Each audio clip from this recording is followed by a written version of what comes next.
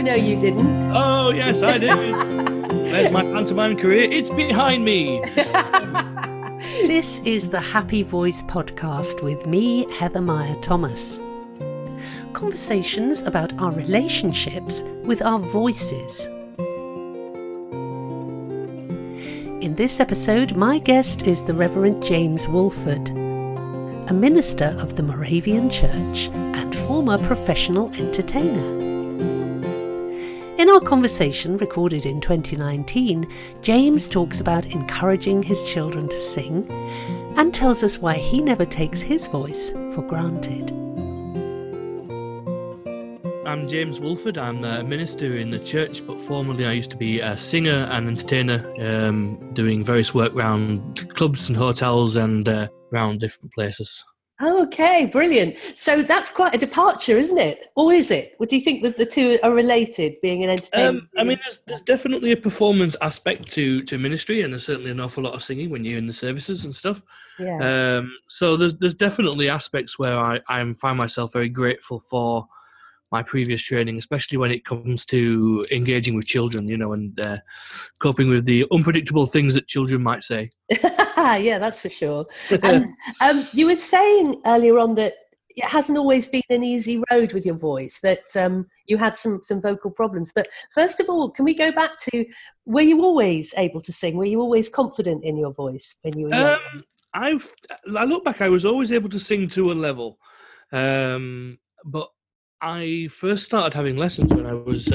just dropped my microphone. Okay. I first started having lessons when I was at school doing GCSEs, and the music teacher said, "Oh, you should have some singing lessons." And there was a teacher that used to go to the school and taught singing. But that was my first sort of lessons, where I learned how to use my voice. So presumably that was after your voice had broken, was it? Yes.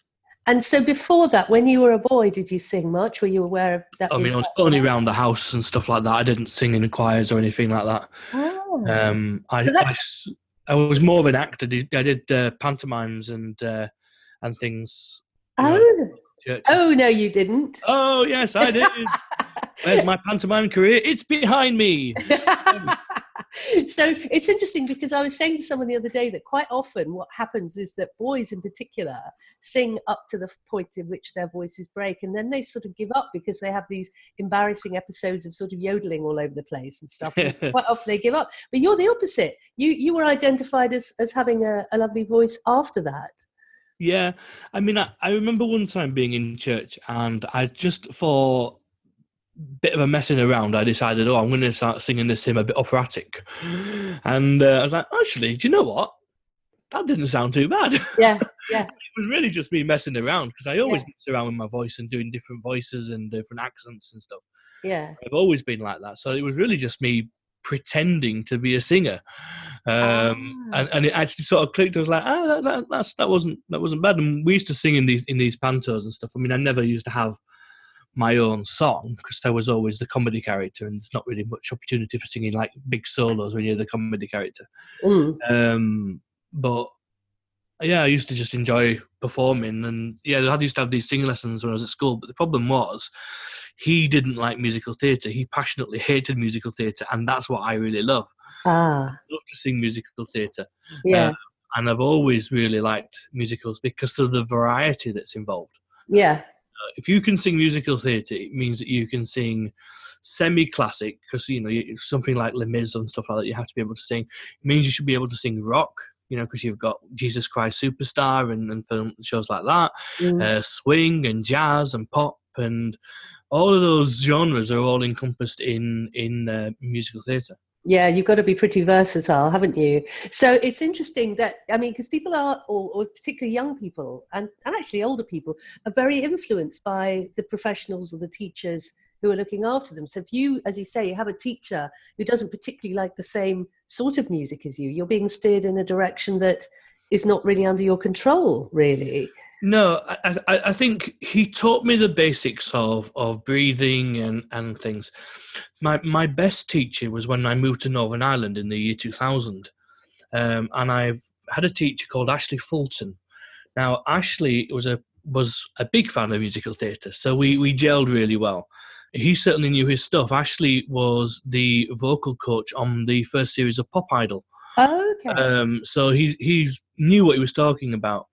And it was with Ashley that I did my grade 8 in musical theatre and my associate of the London College of Music in musical theatre as well. Okay. So I sort of did my exams through him. Yeah. And really, really started to understand how to use a voice and how to sort of get the technique and how to put everything across. Yeah. In a much better way. Yeah. So that really did sort of springboard you into the next part of your career then, did it? Yeah, I mean, it gave me the confidence to be a singer, whereas otherwise I would have just focused on the acting part, which I was always a little bit more comfortable with.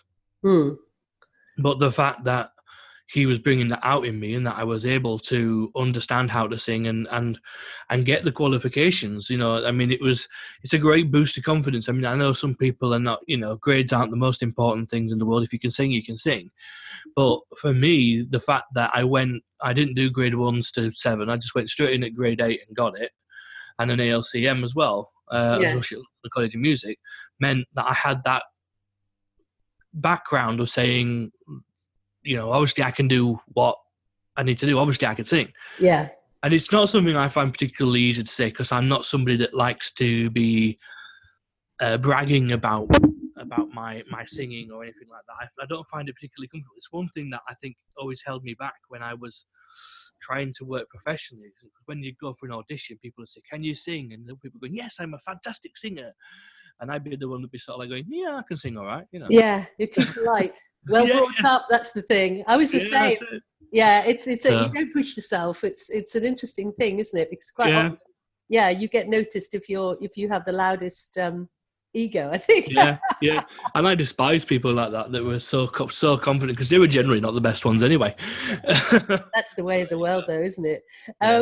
But now, so you worked as a professional entertainer, and then you said to me recently that there was a time where your voice was not reliable, that you had some vocal problems. So tell me about that. What happened? I think it must have been 2 years ago. It was after Easter. Now, Easter is a very difficult time for ministers in the church because we're very busy. It means that we have a service on Palm Sunday, and in our tradition, we have services every night during Holy Week. Yeah. So every night we've got a service where we do readings from the Bible and we do hymns. And I mean, the services don't take particularly long, but it's vocally tiring. Yeah. We've got 2 services on Good Friday, and then in Easter Sunday we have an early morning service at 8 o'clock in the morning, and then our regular service at 11 o'clock. So by the time it comes to Easter, your voice is always tired. It's always, you know, that's the point where I lose my voice. So when I actually did lose my voice a bit, I thought nothing of it. I thought that'd be all right. It'll come back eventually. It's not a huge issue. It'll get back. And I'll just correct myself because it was last year. It wasn't 2 years ago. It was last year. And it wasn't coming back. And what I was finding was that my speaking voice and my mid-range was okay, but my top range was gone. And just completely just not there. And it's so frustrating as somebody that like one of my favourite songs to sing, and certainly my mum's favourite song to hear me sing, is Bring Him Home from Les Mis. Yeah. Which has that beautiful high range, that falsetto. And I just could not get anywhere near it. I would try and nothing would come out. It was like watching a cartoon. You know, nothing comes. Yeah. And it was so frustrating. It was maddening because for me, singing is about, it's a great relaxation for me. I just love launching into a song, and if I'm having a stressful day or anything like that, singing a song just gives me, let's just forget it all. Yeah. And to know that I couldn't sing as well as I knew I should be able to do was really, really annoying. And I thought to myself as well, what if it doesn't come back? Oh yes. What if I can never get the voice back?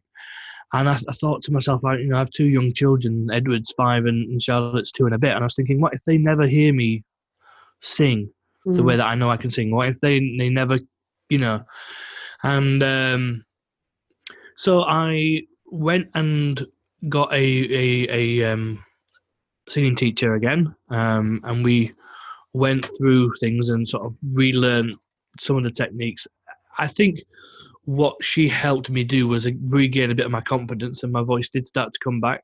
Mm. I did go to the doctors and got checked by the doctors. I had an appointment with the ear, nose, and throat people who had a good look down my throat. And because I was thinking it might be nodules, that's a big Yeah. thing for singing. Thinking, I don't want to go all Julie Andrews and not be able to sing again, And he said no, it was a strain rather than anything sinister. Mm. That's a huge relief, Sorry. though, wasn't it? A huge relief. Well, it was, yeah, because it meant that it would get better. Yeah. But one of the things I didn't realise, I suffer quite a lot from reflux, acid reflux and indigestion. And he was saying that actually that could be a factor in causing the strain. And it all plays a part. And Yeah. I hadn't clocked that. I hadn't thought that the two would be connected at all. Yeah.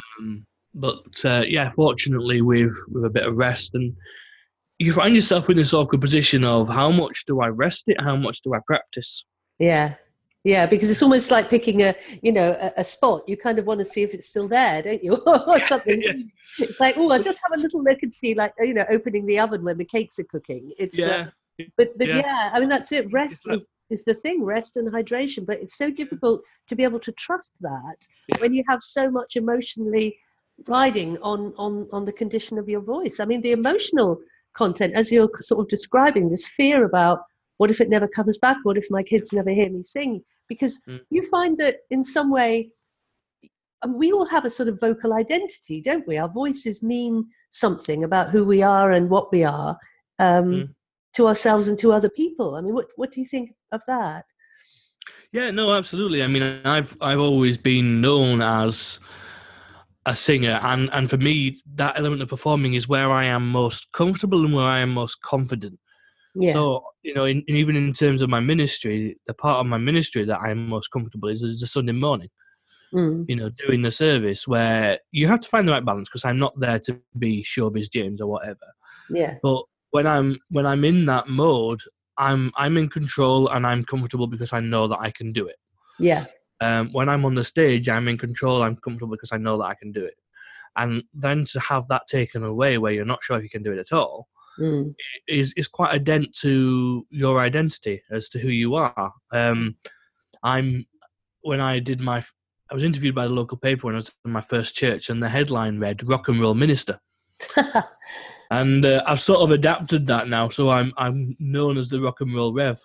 Right. Because that's just, I still do cabaret shows, I still do my one-man show from time to time, and that's my tagline. That's what I now call myself, just as a way of selling it a bit, because that's just part of who I am.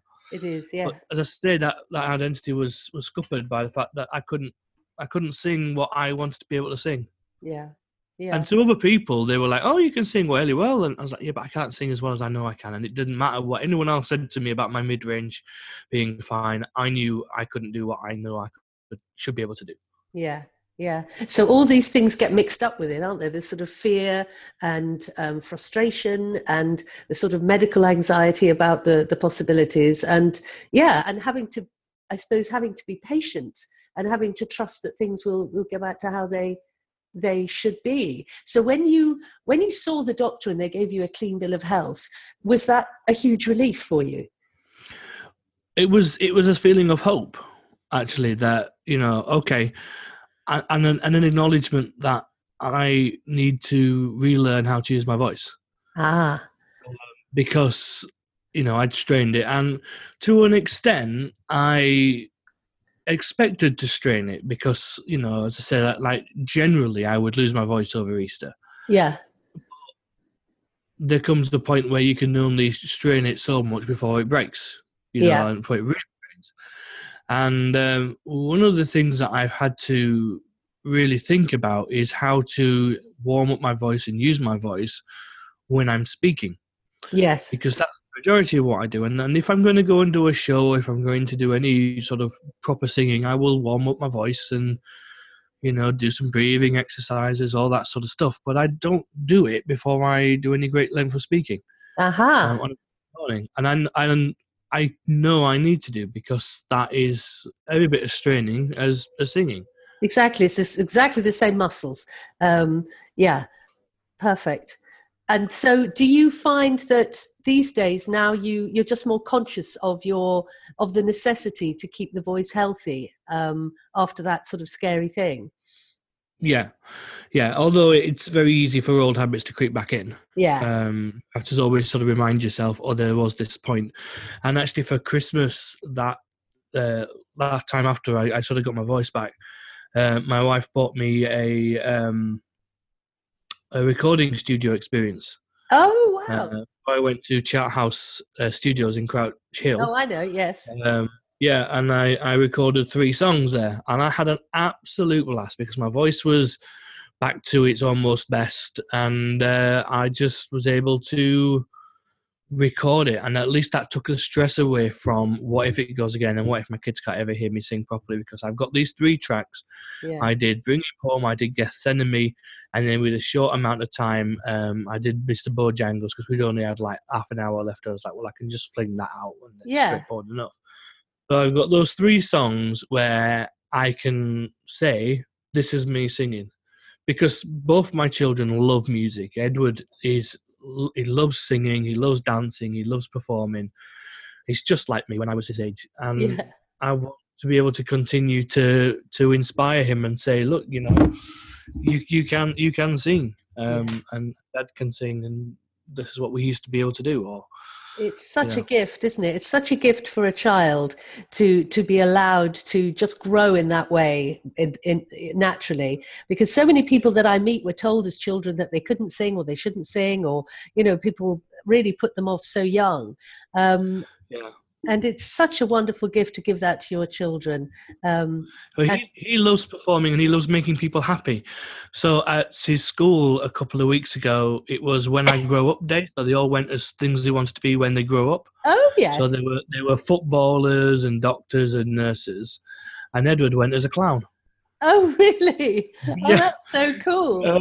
So, you know, and I mean, my wife was a bit like, he can't go as a clown. He's got to go as something serious. I was like, if he wants to go as a clown, let him go as a clown. Absolutely. You know, he's 5 years old, whatever. I mean, I think if he still wants to be a clown when he was like 16, 17, we might have to talk to him about how much clowns earn in money and the lifestyle and all that stuff. Exactly. When he's 5, who cares? Exactly. Oh, that's wonderful. It's wonderful that he's able to do that, and he's got you to inspire him to do that, because that's so much the opposite of the experience that so many people have had. I mean, the thing is with performing and with singing is the transferable the skills. I think people fear, for whatever reason, that if I send my son or daughter to drama or to dance, all they're going to want to be able to do is to do drama and dance. The thing is, I know from my experience and from talking to so many other people, that the skills that we learn through doing drama or dance or singing are so transferable from when you're going into a job interview or when you have to do a presentation. When you're at college, you know, when I was training for ministry, one of the things that we had to do from time to time was to give a presentation on a topic of some sort. And everybody else would be absolutely bricking it. I'd be cracking my knuckles and going, right, here we go, off we go, you know. Yeah. You know, everyone's like, oh, we're going to do role playing. Okay, I'm off, I'm away. Singing is not just about I want to be able to sing, it's about understanding how we use our voice, and we all need to know that, whether we are singers or whether we are people that lead meetings or whether we lead talks or presentations. Everybody needs to know how we use our voice and how we look after it. So they're all valuable skills. Absolutely, that's absolutely true. You can also see with your son. Well, I took him to the circus twice last year. There was a circus down in Turnpike Lane, and then there was one on Priory Road, Priory Park. Yeah. And he absolutely loved it. He loved the clown, and that's all he would talk about when he came back, because the clowns are funny, and everyone was laughing at the clown, and he just wants to be that person that makes people laugh. And you see the difference between the way that he's able to experience that and the way that so many people were stifled and muted, and completely had that taken away. I consider that a form of abuse. I've seen the damage that it does to people through their lives. I teach people sometimes in their 60s and 70s who were told to shut up when they were children, that they couldn't sing, that they shouldn't be heard. And when they actually get to the point where we start releasing the voice, they start to find the confidence to start to try to express themselves vocally, the grief that comes through is like a massive bereavement. It's like, mourning for a whole life of no vocal expression, Yeah. So it really is being stolen from people, it's why it's so lovely to hear what you're doing with Edward, and the way that you've experienced your voice.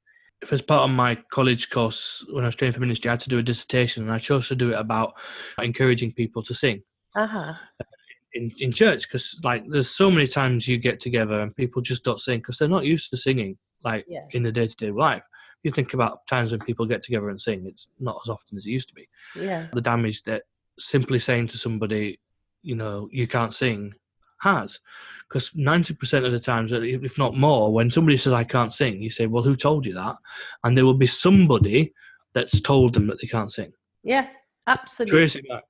Absolutely. And my question is, was that person qualified to judge? And I mean, who's qualified to judge? None of us are really, even sort of vocal professionals. If you look at certain artists like Bob Dylan or Leonard Cohen, people like that who don't have on paper, you wouldn't say they were fantastic vocal entertainers, but my goodness, they are. Yeah. It's just a different way of putting it across, isn't it? Everyone's voice is different. Exactly. Yeah, absolutely. And we all have a right to it. We all have a right to our voices, and we all have a right to express ourselves. So true. Oh, well, thank you so much, James. I really, really appreciate you sharing all that lovely information, and I can't wait to hear your translation. Thanks for listening to Happy Voice Conversations with me, Heather Meyer Thomas, and my guest, the Reverend James Woolford. Please subscribe to the podcast and leave us a review.